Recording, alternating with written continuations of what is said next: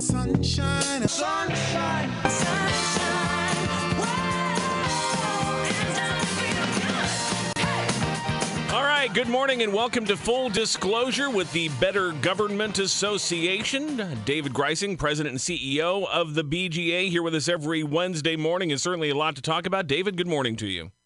Good morning, Jim. Well, let's dive right into it this morning. A big day yesterday at the Illinois State House as the Special Investigative Committee looking into House Speaker Mike Madigan had a lot of procedural battles. We had a lengthy opening statement from the House Republican leader Jim Durkin, who may be back as a witness in all of this. And we had some pretty remarkable testimony from a Commonwealth Edison executive. And whether you are on Mike Madigan's side or you're against him, there was a little something for everybody in there. David, sort of sum this up for us, and are we any closer to the end of the Madigan era after that fascinating day yesterday in Springfield? Well, it's really hard to say. As you know, Speaker Madigan so far is declining to participate in this process, calling it a political stunt. But the most interesting revelation yesterday was that David Glockner, the Chief Compliance Officer for Commonwealth Edison, acknowledged that a request to put Juan Acosta onto the Commonwealth Edison Board of Directors came directly from Madigan's office. This has been one of the problems with the case, so-called, against Mike Madigan, who says he has denied any wrongdoing whatsoever. This is the first direct tie that has surfaced so far to Madigan's office. And if it proves out, it could be trouble for the speaker. And to answer the question you put out at the beginning, it could be the beginning of some serious trouble that would give this panel kind of cause to consider censuring the speaker. Mike Madigan, of course, says there is nothing illegal or even unusual about lawmakers recommending people for jobs in either the public or the private sector. The Commonwealth Edison executive acknowledged that, in fact, they get lots of requests to consider people for jobs, including apparently from Jim Durkin, the Republican leader who brought this complaint against Mike Madigan. He also said that while he cannot say that he knows that Mike Madigan had any direct knowledge of all of this, he did say that Commonwealth Edison took part in this bribery scheme with the express intent of trying to influence Mike Madigan and get favorable legislation there. But right now, as you noted, David, the threads that directly connect Mike Madigan to all of this are not very many, and they're not very prominent at this point. Say what you will about Mike Madigan, but even in the worst case scenario, he's a guy who's pretty good at covering his tracks. No doubt. It looks as if almost all of the dealings with ComEd went through Mike McLean, his longtime political ally. But Mike McLean is not Mike Madigan. And this is a problem that the federal government will face if it does bring charges ultimately against Madigan.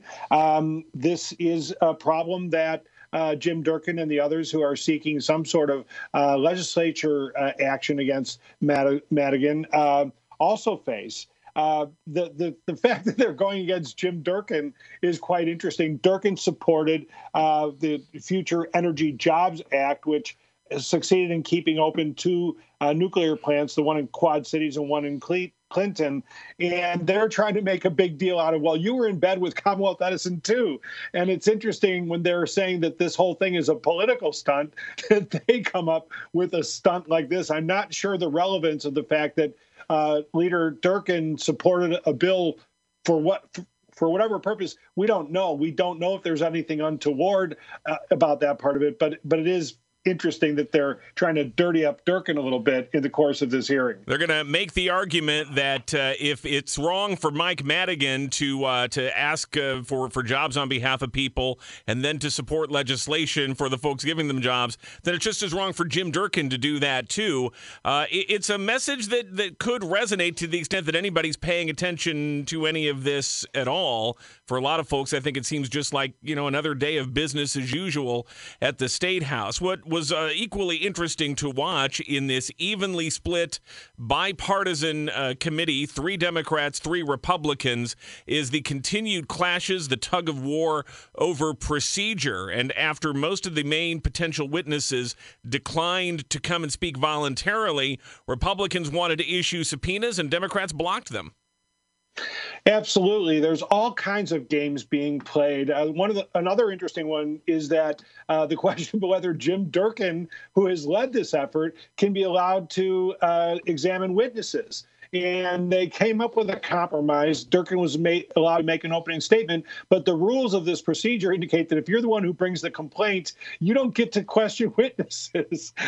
So they're really digging in here. This is one of the most intricate and intriguing, purely political battles that we've seen in the State House in some long time. We're talking with David Greising, President and CEO of the Better Government Association. And David, it's worth noting, just as an aside in all of this, one of the, at least for the moment, kind of fringe players in all of this is the former head of an entity called the City Club of Chicago. He is someone who apparently was also part of Mike Madigan's inner circle. And the City Club is an entity that brings guest speakers in, pretty influential in Chicago. He wound up having to step down when he was linked to all of this. And just by coincidence, you're going to speak before that group today.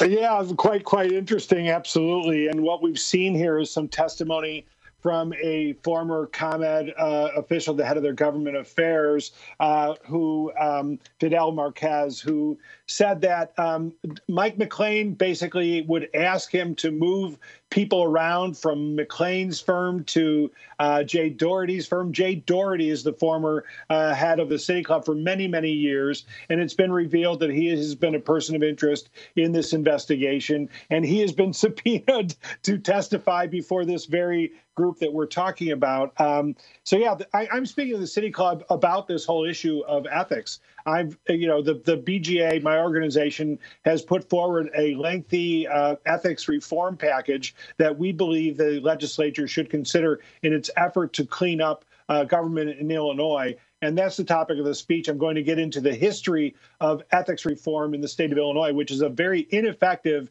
and disappointing track record to this point, and calling on the legislature to take up ethics reform in a serious way, a way in which it has never really seriously addressed a problem that now has touched so many people in the legislature, including the Speaker of the House, Mike Madigan. And you do have to wonder, if not now, when, with multiple lawmakers under indictment or already on their way to jail in the last couple of years, with the Speaker under a cloud, you have to wonder if this doesn't finally serve as the impetus to do something meaningful about ethics at the State House, will anything ever provide that impetus? When we come back here on Full Disclosure, we're going to delve into a deep dive from the Better Government Association, looking at a state law that is supposed to help minority-owned businesses get a toehold in some of these lucrative state contracts, or the ability to actually get some benefit here in the state. A law that was supposed to help them is being widely ignored for the most part. The BGA took a close look. We'll delve into that next here. Full Disclosure on the WMAY Morning News Feed. BGA President and CEO David Greising is with us, and the BGA this week is out with an important article looking at a state law intended to protect minority-owned businesses. It might do that if anybody were actually enforcing this law. David, walk us through it. Yeah, there's a very important program called the Economic Development for a Growing Economy program. It's a statewide program to provide investment incentives, tax breaks for companies that are making investments in Illinois. We looked into the record 3 years ago. The state began requiring disclosure of the use of minority and women-owned businesses in this program, what their diversity track records are. And it turns out, sadly, that basically there's no enforcement of the requirements that companies do work with minority and women-owned businesses.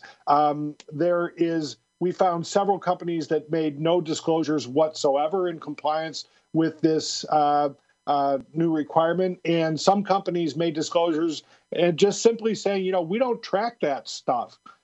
And we found that 119 companies that had more than $150 million in tax credits did not comply. 61 firms that did file the required reports, nearly 3/4 of them said they had none of the data that the new law required. And it's really just shows you that it's one thing to pass a law seeking diversity in economic opportunity in this state. It's an entirely different thing to enforce it and to make sure that these companies comply. We got to note this is a bipartisan failing. These problems began in the Rauner administration, but they're continuing in the Pritzker administration.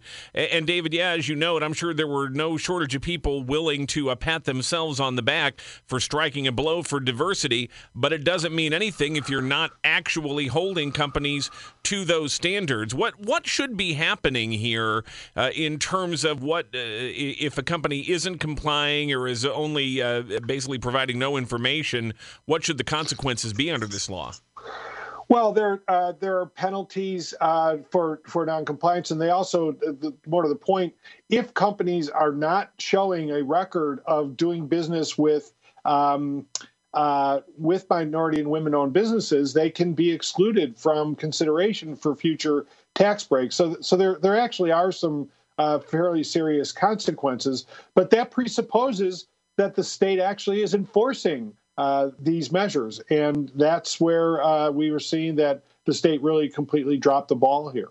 This is where, again, the work of the BGA is so important, shining a light on some of these things and hopefully lighting a fire under our current elected leadership to do something about it. At this point, apparently all we've gotten from the governor's office is a statement saying the governor is deeply committed to diversity, but not indicating any concrete steps being taken to make sure this law is enforced. We'll keep an eye on that one very carefully. David, unfortunately, we are out of time on this Wednesday morning. Definitely go check out the BGA's website for information on that, their PolitiFact fact check service, and lots more. David, how do people find you and the BGA the rest of the week?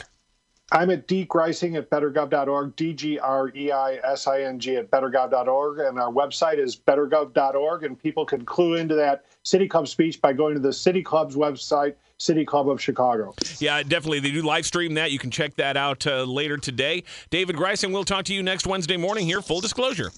See you then. Thank you.